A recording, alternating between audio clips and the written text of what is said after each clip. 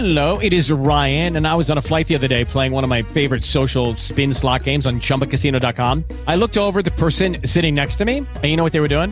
They were also playing Chumba Casino. Coincidence? I think not. Everybody's loving having fun with it. Chumba Casino is home to hundreds of casino-style games that you can play for free anytime, anywhere, even at 30,000 feet. So sign up now at ChumbaCasino.com to claim your free welcome bonus. That's ChumbaCasino.com and live the Chumba life. No purchase necessary. VGW. Void where prohibited by law. See terms and conditions. 18+.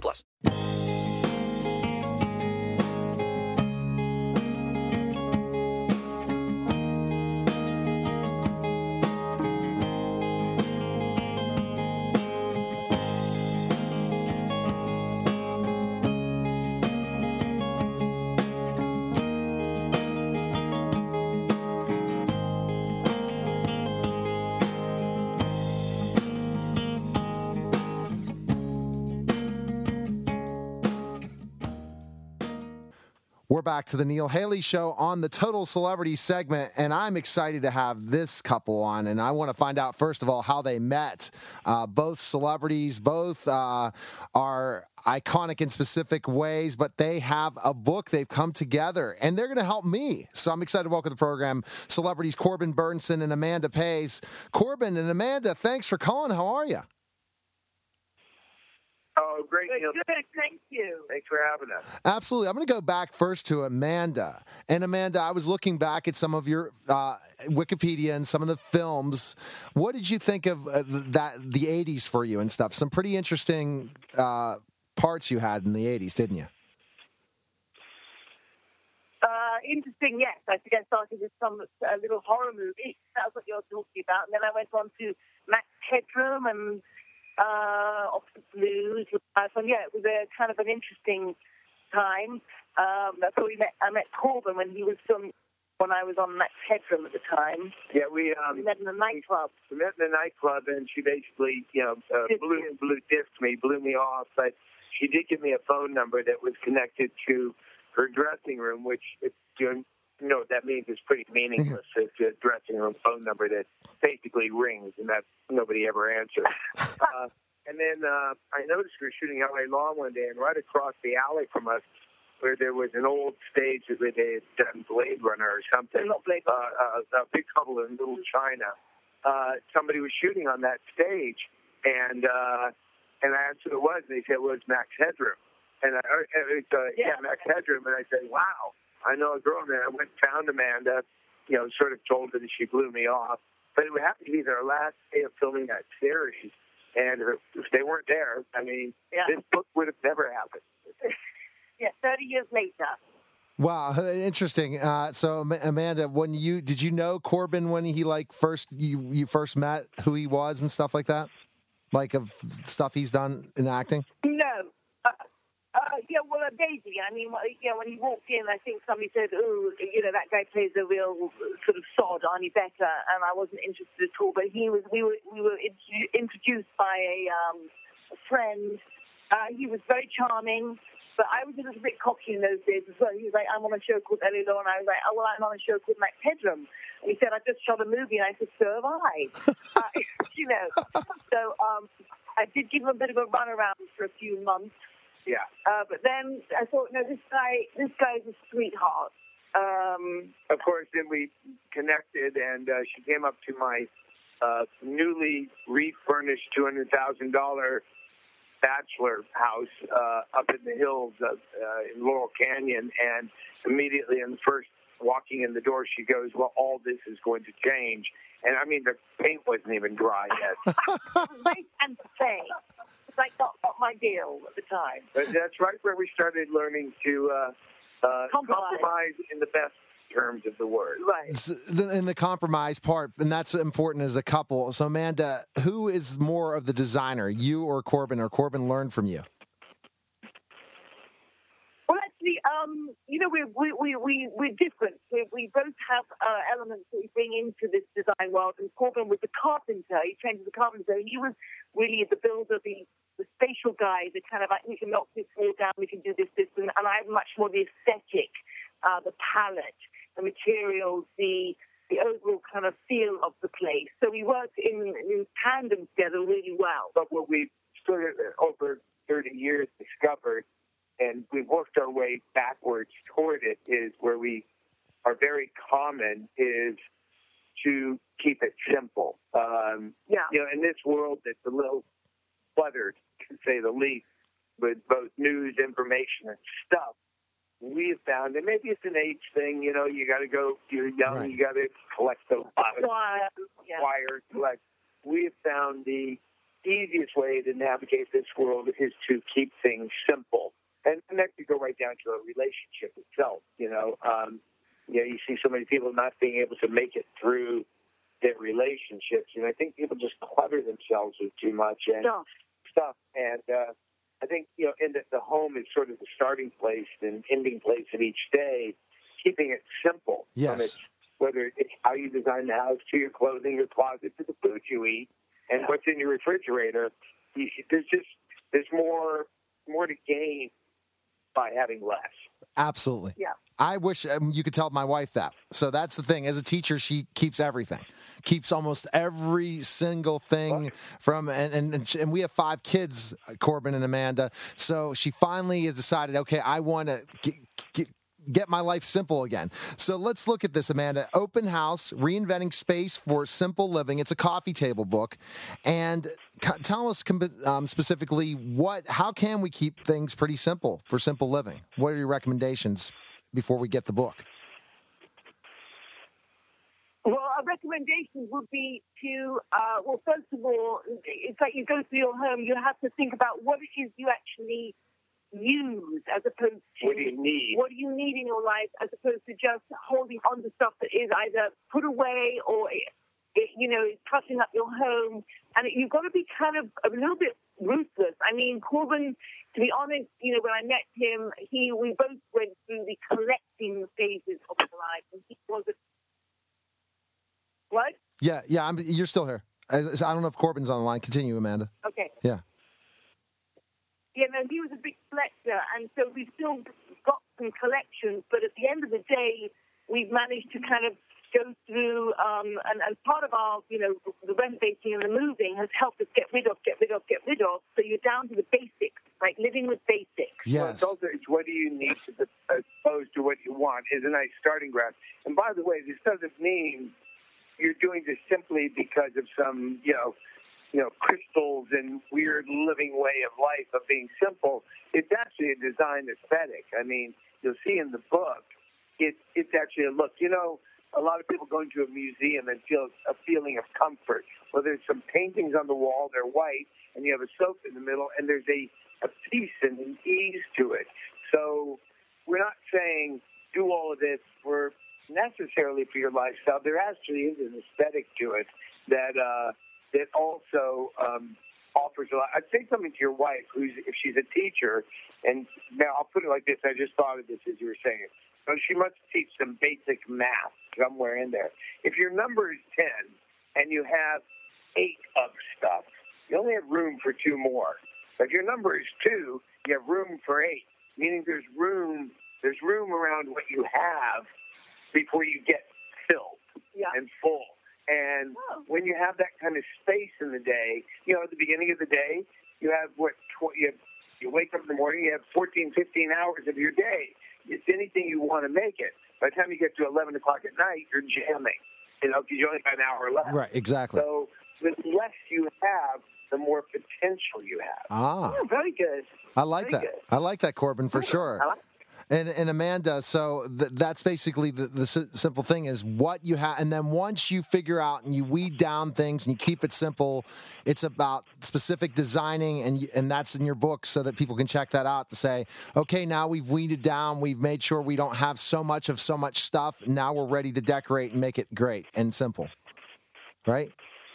And also, by the way, decoration doesn't cost any money. I mean, the book is kind of the art of where we started with more. We started with more when we met, and we were starting a family, and now we have less, but we have better quality of life almost because you have more time to enjoy your life. You're not always running around, filled with clutter. It's a crazy world out there, and we find that in the home, if it's less cluttered, if it's more simple, then you can it allows you to breathe. And even down to simple, obvious stuff, and I'll go back to my museum thing, and it's not for everybody, we're not saying this has to be, but for us, it's pretty much we paint our interior of our homes and off-white, not stark, it's not a museum.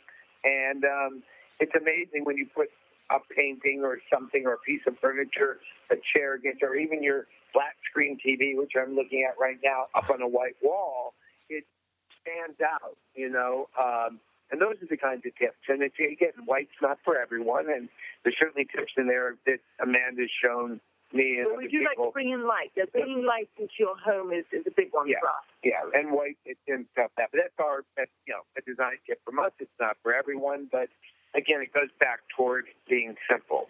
Awesome. All right, so where's the best place we can purchase the book, Amanda? Where can we go? Where's the best place for people to check it out and stuff? Well, we can get it on Amazon, obviously, and then we're Barnes & Nobles around the country are selling it, and then some smaller independent stores will be. But right now we're about to head off to do the signing tour around the country, especially on the East Coast, like Corbin, Barnes & Noble coming up, Nashville, St. Louis, Chicago, yeah. Also, again, if you want to just find out more about us, where we're going to be, and you'll notice her name is first, go to amandaandcorbin.com, and you see more about us. There's some photos we share and some links to, things that we think are pretty cool, but also where we'll be and also where you can get the book. Well, I'm excited for you guys, and I'm definitely going to tell my wife to check out the book. And really, first comment thing I'm going to say is let's keep things simple, and we'll be good to go. So thanks for calling, guys. Best of luck, and with all your ventures. Appreciate it. Thank you so much for having us. It's been great chatting with you. Bye. Take care, guys. See ya. Okay, bye-bye. You're listening to the Neil Haley Show, and we'll be back in just a moment. We're back to the Neil Haley Show on the Total Celebrity segment, and my guest, I'm a huge fan. From the days when he was a child actor to now, so I'm excited to welcome to the program celebrity Joey Lawrence. Joey, thanks for calling, man. How are you? Hey, how are you doing? I'm doing fantastic. So, Joey, I know people have asked this question before, but I didn't get to hear the whole story. How did you come up with the whoa?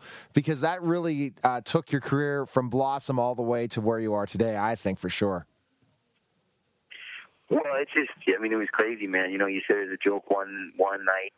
It was more like a surfer whoa, like Keanu Reeves or whatever, and it wasn't working. And they were going to cut the line, and, the producer said, can you try something different with it? I was 13 and my voice was cracking and I didn't know what to do with it, but I tried something that, was not the surfer whoa thing, and that came out. The audience went nuts, and they kept it in the show, and then they added like 2 more that episode, that show night, and when the show aired, people, I guess, really reacted positively to it, and it took off like crazy, and that was it. I mean, there was no social media, so, 17, 18 years ago, 19 years ago, 20 years ago, so, but it was, so I can only imagine how quick it would have taken off then, but man, it was just literally seemed like it was overnight.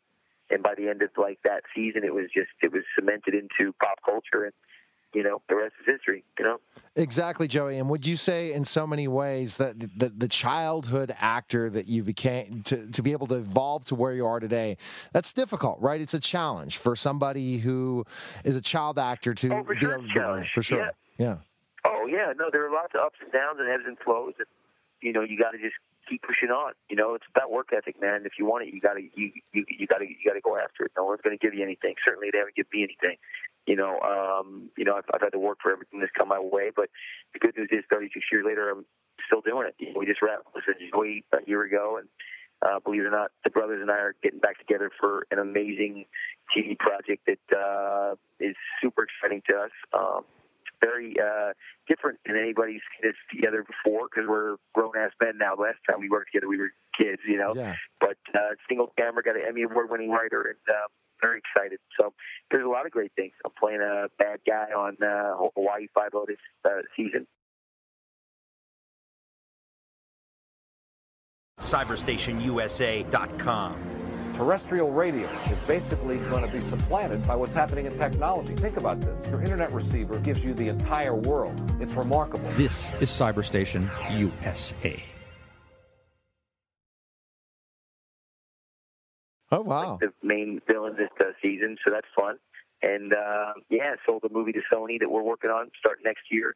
And I got a great new unscripted series with a huge comedian that I can't tell you about yet, but I will when we do the official press release and everything. And we're going to have a show that we're working on together next year as well. And the comedian is one of my favorites, and you guys will know him for sure. Oh, wow.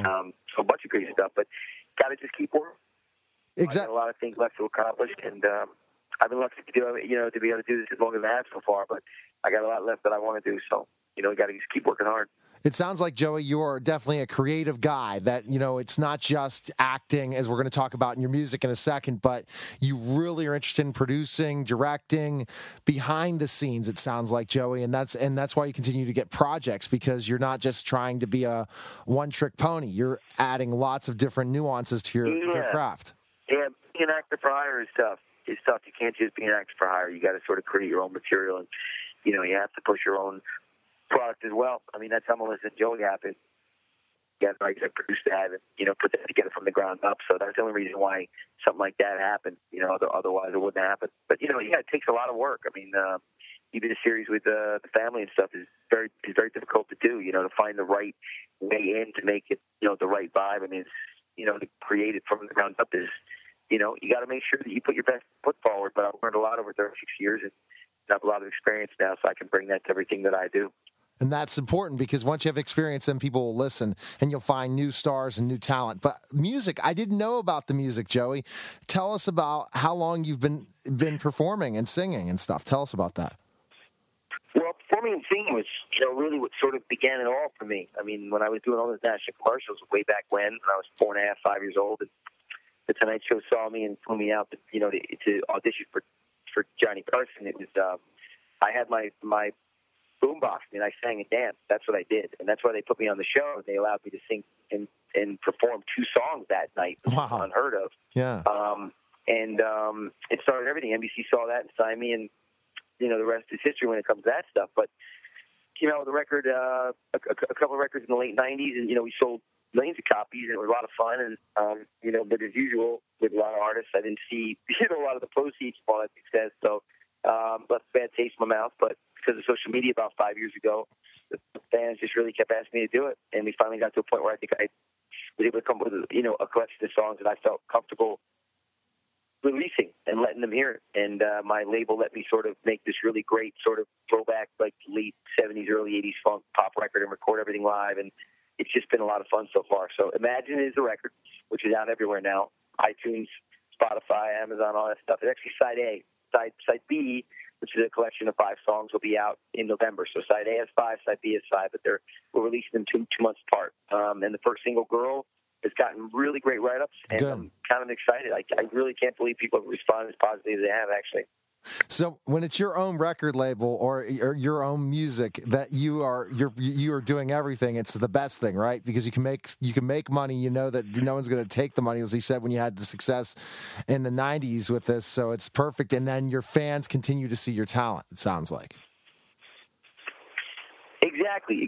This is a small little indie label, but they had distribution worldwide, and they just really believed in what I could do, and my producer sort of gave me the free reins to sort of make the record that I really wanted to make, and that's why I did it. I didn't have to listen to a bunch of A&R guys or market test groups or focus groups. Just able to kind of go in there and make the sound you want to make and see what happens. And that truly is what music is all about. You can't worry about what people are going to think of it while you're making it. You got to put your best foot forward and then bring it to the people and see what they say. That's how you do it. And do you like being in the studio recording compared to the other things that you do? You do? I love it, man. Yeah. That's great. For sure. No, I love it. It fulfills a very specific part of my soul, for sure. Yeah, I love it. Music is amazing. We're just writing music and producing the music and singing the music. It's all great. It's great stuff. How would you compare yourself to other artists for people out there that have not heard the album yet? What would you say? Well, it's like I said, it's the late 70s, early 80s, so funk, pop, that's what I love, that feel-good music. I mean, look, Bruno Mars is sort of doing the mid-80s, pop stuff. And for me, I just love that late 70s funk stuff. So, that's when that's the Earth, Wind & Fire run, Commodores, Yes. Michael Jackson off the wall. It's that kind of stuff. That's Stevie Wonder. That's the stuff I love. So that's kind of the record that sort of inspired me, and that's the kind of record that I wanted to make. So, that's sort of the album. But I think people are going to be able to feel good. Some of the responses so far has just been, it's just so much fun. And that's all I wanted to accomplish. It's not a message about, world peace. It's not a message about where we are in the world today. I think we're reminded by all the stuff that we got going on 24 hours a day in the news cycle, and on social media. What I like about entertainment is when you can escape. For me, that's what I love about music, and that's my favorite music. Favorite entertainment, movies, TV shows, is ones that I don't worry about what's going on in the real world. I get to escape for 20 minutes or 3 minutes or 30 minutes or an hour or 2 hours. That's what entertainment is all about. I feel like today so much of entertainment just reflects what's going on. And that, to me, is like there is a time and place for that, but it's also with the social media explosion in the 24-hour news cycle, we are exposed to those elements more than we ever have before as people. And I don't think we need to be reminded so much in entertainment about it as much anymore, because that's got to be more of an escape. And I feel like that's what I wanted to do with this music, is just make it fun, period. Just fun. That's it. All right, so it's now available on iTunes, Spotify, Amazon, and more. And, Joey, we can follow you on what places, social media-wise? Well, I'm on Twitter, Joey Lawrence. I'm on Instagram, @Joey Lawrence. I'm on Facebook, official Joey Lawrence. So you can find me everywhere, man. And it was great to hear some of the things coming up for you. Hawaii 5-0, all these different things. So people got to check it. I'm glad for you. It's exciting. And continue to do what you love. And that's fantastic, Joey. And thanks for calling, and best of luck with the album and all the other stuff you're doing. Okay, man? Thank you very much. Take care. Appreciate the interview, guys. See you, Joey. Bye-bye. Bye-bye. You're listening. Bye-bye. All right, bye. See you. You're listening to the Neil Haley Show, and we'll be back in just a moment. We're back to the Neil Haley Show in the Total Celebrity segment, and I'm excited to welcome to the program American Idol and now star of INSP's State Plate, Taylor Hicks. Taylor, how are you, man? Great. Thank you. Thanks for having me. Absolutely, man. I wanted to touch base with you and see how things are going. It's been such fantastic season one of State Plate, and now things keep getting better and better, aren't they? It's as we go through them, ultimately our goal is to do all 50 states, and we're at number 26 right now. So we've got a little bit more to go, but it's a great show, and I'm just thrilled that we're able to have a second season, and now a second season 2.2, where we're going to hit 12 more states. So it's a blessing to be able to host it, but it's also educational.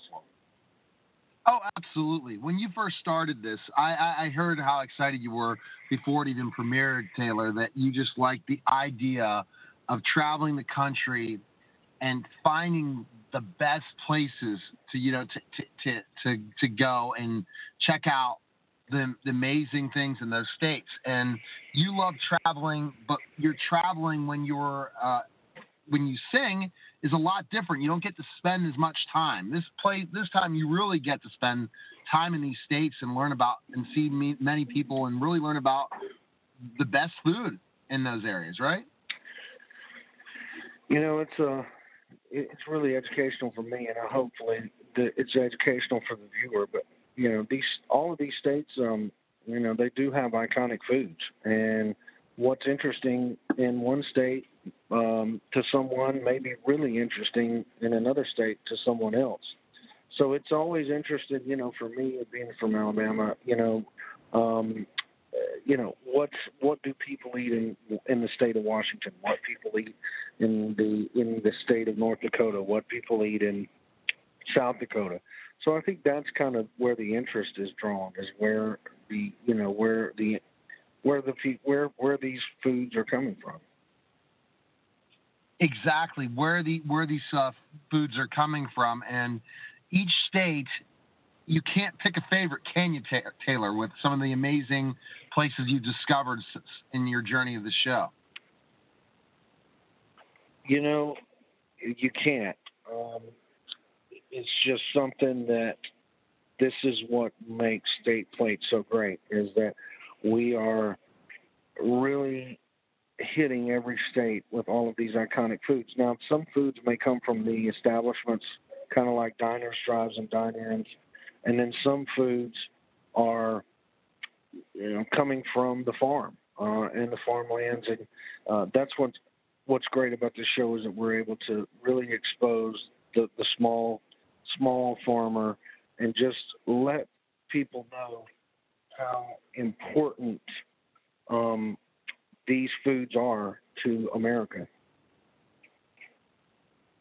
Absolutely. And these foods, why they're important in America and what makes that state so special. Let's talk about the new states that you're going to be traveling to. I think Alaska's a pretty cool one, right? That's going to be a little different type of food than some of the other states you've visited so far. Very different. Being from Alabama, the only kind of thing that we know, the only thing we really know about Alaska more times than not is that they come second in the order of states. And it's been amazing to be able to go up there and expose all of those really great foods. I didn't realize how great those foods actually were. You've got the king salmon, and you have all of these really unique, iconic foods that you think about that really are exports for that state. Yeah, definitely. And what type of place did you visit when you traveled to Alaska? What kind of food establishment? We went to the rivers. Obviously, there's rivers and there's game. There's game that is very iconic up there. Some farmlands. So that's something that we try to expose. Oh, that's great. So it's not just Taylor. It's not just the restaurants. It's, as you talked about, the farmland. It depends in the area and where you're going and stuff like that. It does. I mean, yeah. Cool. Now, when you go to Jersey, that's New Jersey, a lot different than Alaska, right, Taylor, for sure. Very different. But, that's what's great about the show is that, again, it's showing all the diversity that we have in this country and how diverse the country is. So that's something that I'm always educated on as we travel through this show. So it's been fun to be able to expose just the diversity of the foods. And the diversity of the foods, Taylor, that's for sure in so many ways. And have you now, after experiencing all these great states, changed some of your style of how you enjoy cooking, or what types of meals you have now with all these experiences that you've had? Well, it's definitely opened my palate up. I mean, obviously, everybody in Alabama, when you're born in Alabama, you start with a palate, a pretty good one at that. Yeah. But I think it's definitely opened up to, a lot of these different types of food that make complete sense after you try them. So that's something that I just,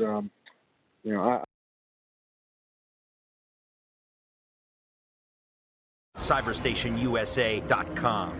Terrestrial radio is basically going to be supplanted by what's happening in technology. Think about this. Your internet receiver gives you the entire world. It's remarkable. This is Cyberstation USA. I just am very blessed to be able to host a show like this. Absolutely, for sure. And what you talked about, the educational portion of this show, Taylor. This is something you should recommend a lot of teachers show their kids, and also parents see that they can watch the show and learn from these different states and how they're different and the culture and stuff, for sure. Yes, and the culture is that it's it's diverse, and that's what's great about what makes up America, is that there is truly diversity in all of these iconic state foods. And those iconic state foods are quite interesting. Do you have a favorite, Taylor? I kept saying you've enjoyed all of it. Has there been a favorite trip so far? You know, I love the state of Maine. You know, being from Alabama, you just always hear about lobster, you know, and the thing about it is that, you know, if lobster's on the state plate menu, then, you know, we're going on the lobster boat, and we're really going to those places of the origin of which the foods come from. So that's something that I love is, you know, going on a lobster boat is just not something this Alabama boy's ever done before. And so those kinds, that particular state, just the time of the year, the food that it produced was just one of those that really stood out to me. It definitely seemed like it would, for sure, thinking about lobster. Anytime you can have lobster and have the best lobster, Taylor, it's a worthwhile experience. I'm telling you, yep. I don't know how, and I know that you've had lobster in Alabama. Would you say Maine's is the best place to get lobster? You know, believe it or not, lobster rolls are on the menu at McDonald's in Maine during lobster season. Really? Who would have thunk it, right? No, I wouldn't have thought that at all. I would have said, what, really? That's got to be unbelievable. Yeah. So what I see with the whole opportunities is the way this show makes it different to other food shows. The more you've explained this and the more that you've experienced this is that you're really showing America. Not just, okay, you drive down the street and you go to a diner. Not just, okay, you're going to go here. You're going to teach them about that state. Understand what's iconic about that state. Specific landmarks. How you are able to find food that's unlike that other state, right? And that's how you guys come up with those ideas for each episode. You know, that's what it's all about. State Plate has it, and you can see it on Friday nights on the INSP channel at 8 o'clock Eastern. Awesome. Taylor, where's the best place social media-wise we can connect with you and stuff? Where can we go? You can do Instagram. You can do Twitter. I've got the website, so you can pretty much follow me everywhere. Awesome. And are you any other projects going on right now, Taylor? I've got a music single coming out in the fall, and a brand new record coming out early next year. So how are you able to juggle all this traveling and then also your music? It's pretty challenging, isn't it? You know, you just close your eyes and hope for the best. It's good to be busy, right, Taylor? That's the important thing of being in an entertainment field. You better be busy. Yep, the phone, it never rang for 10 years, and the phone rings now, so I'm answering it. Hey, keep answering it. Everyone needs to check out INSP State Plate on Friday nights at 8 p.m., and I appreciate you calling, Taylor, and best of luck. Thanks, buddy. Appreciate it. Take care, man. See ya. All right, take care. Right. Bye. Okay, bye. You're listening to the Neil Haley Show. We'll be back in just a moment. We're back to the Neil Haley Show on the Total Celebrity segment. I'm excited to welcome the program celebrity Richard Rawlings. We're going to talk about garage rehab, fast and loud, all the different things you do, man. Richard, thanks for calling. How are you? Hey, I'm doing good, sir. I hope you guys are doing great, too. Absolutely, Richard. I know you're excited about this garage rehab on Discovery Channel, right? I mean, to be able to help other people have awesome garages like you have, for sure. It must be a fun venture. I really am. It's something that's near to my heart, and I'm very humbled and blessed to be a part of it. And, I was in the same position many times while trying to get Gas Monkey going. So, the help to get a leg up is something I would pray for at night. If I could just get that piece of equipment or just that bank loan, to get on down the road. And so it's very cool to be in a position to be able to go out there and help others that are in the same spot. So you were in that position at one point in time with some of these garages we're in that on this show, right? You dealt with some of these situations as well. No, I really did. It's been a rough road. I mean, everybody says, "Oh, Gas Monkey's this," but I mean, it took 15 hard years to get in there. And I'll tell you, if you want to get humbled real fast, go ask your wife to borrow $1,000 because you can't make rent. That'll get your attention. Yeah, absolutely. And you put yourself out there, Richard, right? You put yourself out there and get out of your comfort zone. Say, I want to do this. I want to be an entrepreneur. I want to make it. And the process is that you're going to have a lot of lumps. And this is what you're going to teach a lot of these guys when you're helping them rehab their garage, for sure. Yes, sir, for sure. I mean, and we've got it's all about the individuals too, the guys and gals that own these shops, and whether or not they're willing to put in the work. We had to walk away from a few of them that just they said they wanted to help, but I could tell that they weren't going to do anything with it. So once you get into a garage, what should we expect? We see lots of different rehab shows for certain things, from bars to restaurants to, making over a house. What's the difference when you're going into a garage and trying to fix it and help them? The difference is that we're truly invested in them as people and as that as a business. And you're not going to see the drama of kicking boxes and yelling at them and telling them how bad they are or anything like that. I mean, we're there to be a part of it and to help them get turned around and on the right path, not to belittle them or yell at them or what have you. So hopefully you'll see that there's a lot less drama, and then there's still a lot of eye candy, because at the end of the day, we're dealing with shops and cars and motorcycles and hot rods and what have you. So, there's a lot of cool stuff to see. And what makes a great garage, Richard? Define that for me. What makes a great garage? It can be anything from 1,500 square feet to 10,000 square feet. What makes a great garage is the people and their love for what they do. I'm a little worried about the future with the young kids being so into computers and things like that, and we're losing a lot of our hand manual laborers. And to see the guys that are just so passionate, they can do anything. They're smart enough to do anything, and they want to work on cars. And it's starting to become a lost art. I completely agree with you, and that's a great point you make, that, we all are forcing these kids, or not forcing these kids in school. Hey, you got to go ahead, go to college. Well, it's not always about college. It'd be great that they can, but develop a trade, develop a skill, because there's a lot of money to be made, right, Richard, if you are very good in the garage, right? You can make a real good living and put your kids through college and have a nice retirement. It's just the general consensus thinking of putting the kids through schools or, do all this college stuff and learn the computers, which is great. You have to know it. But I'd like to see more people working with their hands.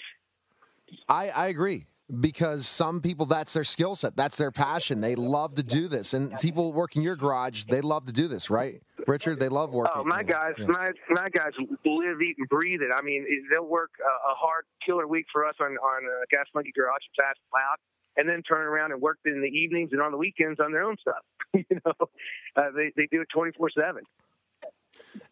When you chose the garages that you were going to rehab, what were you looking for in that garage owner? Was there a specific? I was really looking for dedication to their business and their family. Because when you do something like this, you do get some that, aren't quite on the up and up, and they just think they want to be a part of it. And so we were very, very picky about who we did business with, and chose people that were really dedicated to it and dedicated to their family and wanted to make a run of it, and just had somehow over the years lost their way. Yeah, and wrong things happened to them. Certain things happened that just shut them down. Well, the first IRS letter or the first, bad job or bad investment hurts, and then the second one, and then, you get 2 or 3 of them piled on you, and then that's just, who cares? I need to eat today, and I need to pay the rent, and, sometimes I've been in the exact same situation. It's very, very hard to crawl out of it. As entrepreneurs, Richard, we all go through this. At one point, when we take that next step, or we take that next leap, it's not that easy. And it's great that you're going to be able to show this on the show, because a lot of garage owners out there should watch, for sure. Check out Garage Rehab, because they're going to be able to see, Richard, that it's not that easy, and how can we take it to the next level. And you're really trying to have a diversity of garages right on the show. Correct? Yeah, we've got motorcycle shops, regular shops, paint shops, hot rods. I mean, a little bit of everything that meets into our genre. That's great. That's fantastic. And Garage Rehab premieres on Wednesday, August 30th at 10 p.m. Eastern, Richard. And what do you think we're going to be surprised about with this show, especially when we're fans of Fast and Loud? What are we going to expect that's different in a way of you? And I think that as far as me, they're going to see the really true business side of Richard and a different kind of. I mean, what you've seen with Fast and Loud is what I've done with Gas Monkey, and you don't really get into the meat and potatoes of the business part of it. And I think you're going to see that I'm hopefully able to transfer some of the stuff I've learned along the way into an ability that everybody can understand. And I don't think that we've been able to show that as much on Fast and Loud, and I'm excited to show that part of Richard on the Garage Rehab. Awesome. Where's the best place we can find information on you, follow you, Richard, and all that? Where can we go? GasMonkeyGarage.com, Gas Monkey Garage on Instagram, Twitter, Facebook, you name it, whatever else the new biggest thing is. And, thanks to all the fans out there. I mean, I wouldn't be here without y'all. Hey, well, congratulations on all the different things. We see you on TV all the time, Richard, so we're really excited for you and all the different ventures and projects you have. Do you have anything else coming out right now that you wanted to tell our listeners about? I got a couple more shows coming out, hopefully one before the end of the year and another one in the spring of next year, and it's going to be pretty cool. One of them I'm working on is going to be with the kids like I'm talking about. We're going to get into some shops and shop classes that have the young kids in there and try to teach them a few things. Well, have that passion, Richard. Give back for the success that you've had and keep helping people go after their dreams. So thanks for calling. I appreciate it, Richard. Yes, sir. Have a good one. All right, take care. Okay, see you later. Bye-bye. You're listening to the Neil Haley Show, and we'll be back in just a moment. We're back to the Neil Haley Show on the Total Celebrity segment, and I'm excited to welcome the program, and this really interests me for sure. Author of Fourth and Goal Every Day, Alabama's Relentless Pursuit of Perfection. I'd like to welcome the program Phil Savage. Phil, thanks for calling. How are you? Well, thank you. I appreciate it. Looking forward to the release tomorrow. Yeah, absolutely. And you know, Phil, when you talk about Alabama football and what Saban's been able to do, it's just absolutely amazing, isn't it? What he's been able to accomplish at Alabama. Yeah, it really is. I think this is an era in college football that'll be talked about, 25, 50, 75 years from now, because Bama's won 4 national titles in 8 years. They played for a 5th, and honestly, with a few other plays going a different direction in the other couple of seasons, they could have conceivably played for 7 of the last 8 national titles at the highest level of the sport when you talk about the college game. So, the background here is that, I was, and I'm a native of the state. I grew up here during the Bear Bryant era in the 70s, which seemingly was a similar dominant period of time for Alabama. Then I worked for Bill Belichick.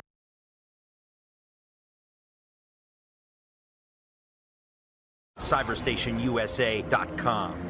Terrestrial radio is basically going to be supplanted by what's happening in technology. Think about this. Your internet receiver gives you the entire world. It's remarkable. This is Cyberstation USA. And Nick Saban in the early 90s with the original Cleveland Browns. And then when I came back here to be the radio color analyst the last 8 years, I just felt like, okay, there's a book in there somewhere to link all of these things together. And so that's really what Fourth and Goal Every Day is all about. And that's very interesting when you talk about that, Phil, because, again, you've had experience working with some very, very interesting teams. Even you worked with the Ravens as well. And that for our Pittsburgh listeners out there, knowing the Ravens-Steelers rivalry. But to have perfection, to pursue perfection, to be the best, it takes a lot of work, a lot of teamwork, isn't it, Phil? The whole team, not just the head coach, everyone around them. Yeah, it comes from the leadership at the top, and then it just comes with hiring the right people and making sure everybody understands their responsibility of doing their job, knowing their role. Those roles have to be defined. And, when Nick Saban left the Browns in 1994, he went and became the head coach of Michigan State. And, of course, from there he went to LSU. And, after a 2-year stop with the Dolphins, he returned to the college game at Alabama. But he brought a lot of elements of what you would consider to be NFL-type philosophies in terms of the evaluation of recruits, to the approach to practice, the way things are segmented out in practice, and then, ultimately some sophistication, especially on the defensive side of the ball, for Alabama. And with all that being said, after really one season in 2007, his first year in Tuscaloosa. They were 7-6. It was sort of an inventory type of year. Right. But since that time, get this, they've had 3 regular season games that did not have national championship implications involved. So in other words, every regular season game since 2008, with the exception of 3, the national championship has still been out there for Alabama. That's got to be amazing, especially with how difficult it is to recruit, right, Phil? It's not the easiest thing. Well, I would say that, the college coach would tell you that the recruiting calendar and the demands of going after these prospects is probably the most difficult part of the college game. I think the coaches love working with their players on the field in spring football, training camp, and then, of course, during the season, the practices and the games. But the recruiting is really a burden. And I tell you, a lot of head coaches in college football, they turn it over to the staff, and they'll just sign off on, the 20 or 25 players that they sign each and every year. There's some coaches that are really good at evaluations. There's some that are not as interested in it. But Nick Saban has embraced that. He has a passion for recruiting that's just as strong as his desire to win on Saturdays. And I think that's one of the real separating factors for him is not only does he want to recruit, but he also wants to evaluate. And that's a very time-consuming ordeal to put all of that together. It definitely does. So then once he has his recruits and he's ready to prepare himself for the season, tell us that preparation that Coach Saban goes through from, I guess, the off season to finally the football season. Yeah, Neil, I have several chapters in the book, about, not only their recruiting, but more importantly, the evaluation of the players. And then once they get those players on campus, the idea of developing those players. We've heard Nick Saban say numerous times that football is a developmental sport.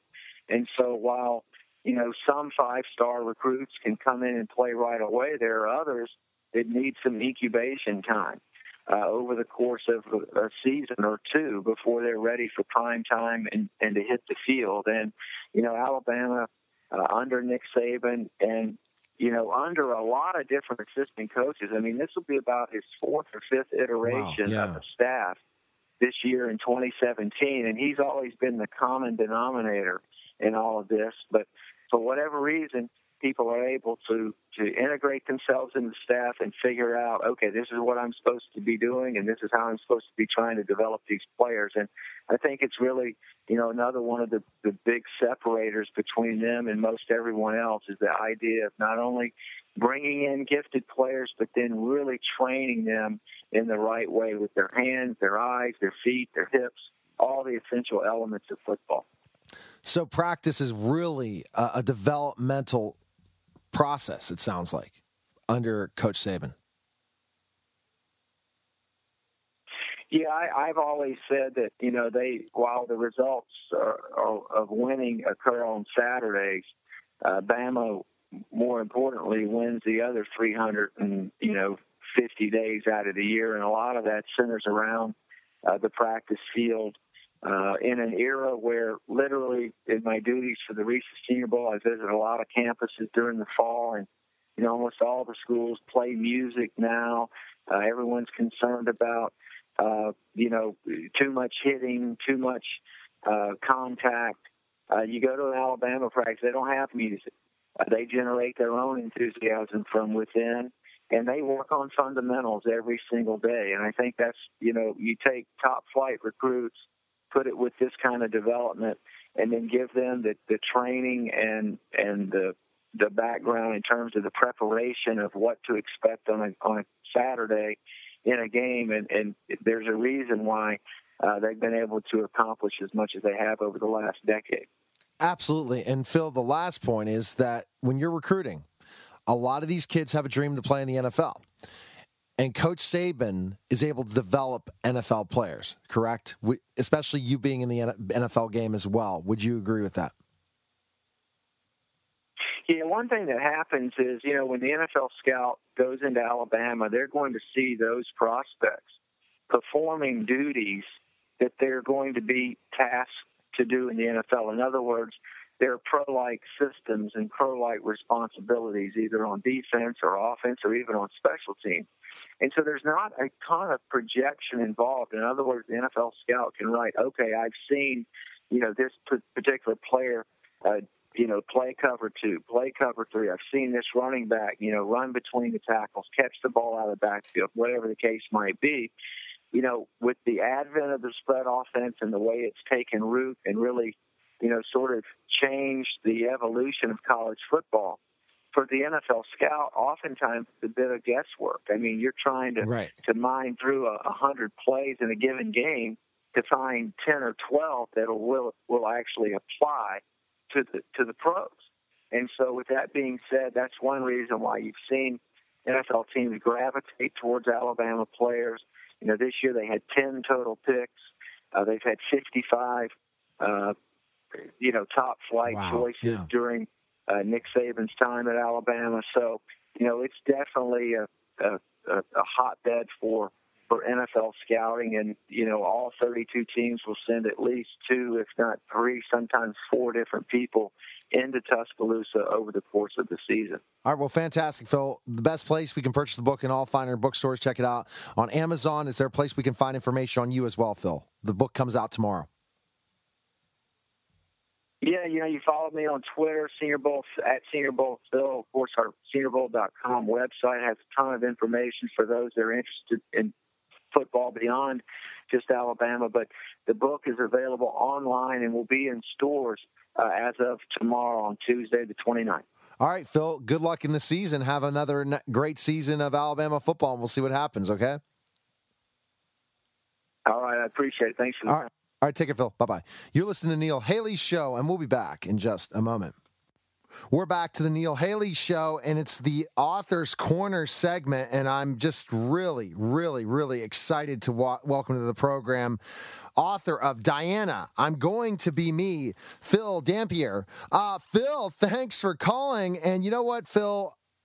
Diana is something that, especially in the United States, is something that if you grew up in that time period, it's just, there's so many people that wanted to be Diana. And I'm sure you hear that conversation all the time. Yeah, that's right. It's an absolute phenomenon, isn't it? And for me, a reporter who was actually reporting on her at the height of her fame 25, 30 years ago, it's bringing back all sorts of memories, as you can imagine, this 20th anniversary. It kind of seems like yesterday. But what fascinates me most is that a lot of people are coming to it completely fresh. When you think about it, if you could be a young parent with a kid in a pram age 20 and you weren't even alive when Diana died, and anyone under 30 probably doesn't remember her. So for a whole generation of people, they are discovering this woman for the first time, and they are finding her a fascinating historical figure, a fascinating fashion icon, a trailblazer in all sorts of fields like AIDS, HIV, and landmines, and somebody who really changed the monarchy. And of course, they know all about William and Harry, and it's only now that they're kind of seeing where William and Harry get a lot of their personality from their mother, and it's fascinating to see people discover it for the first time, and as you say, people rediscovering it. For sure. And they want to talk about it. And then the specials come out and all the different things and the 20th anniversary. And to think about specifically enough Diana, it really, so I was going to say, Phil, before the question I was trying to think, thinking about Diana, is that she really shook Britain by storm, right? That they did not expect a princess to act like she acted. But it changed the whole way the monarchy would be. So kind of explain when she came on the rise and she married Prince Charles, how it kind of changed a lot of what you look at when you look at a princess.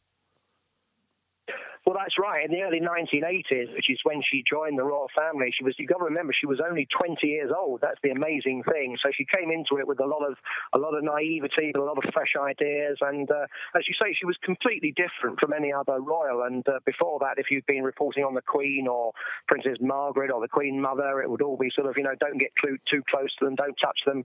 And Diana was completely different. She would be very touchy-feely with people. She would even talk to us, the press, who were following her around. and kind of interact with us. And I think that's where she got a lot of her popularity. She was quite good at manipulating the press. And I remember all sorts of occasions when we were following her around, and she would, for example, on a holiday, when she would know that we were there, and she would strip off to a bikini on a beach.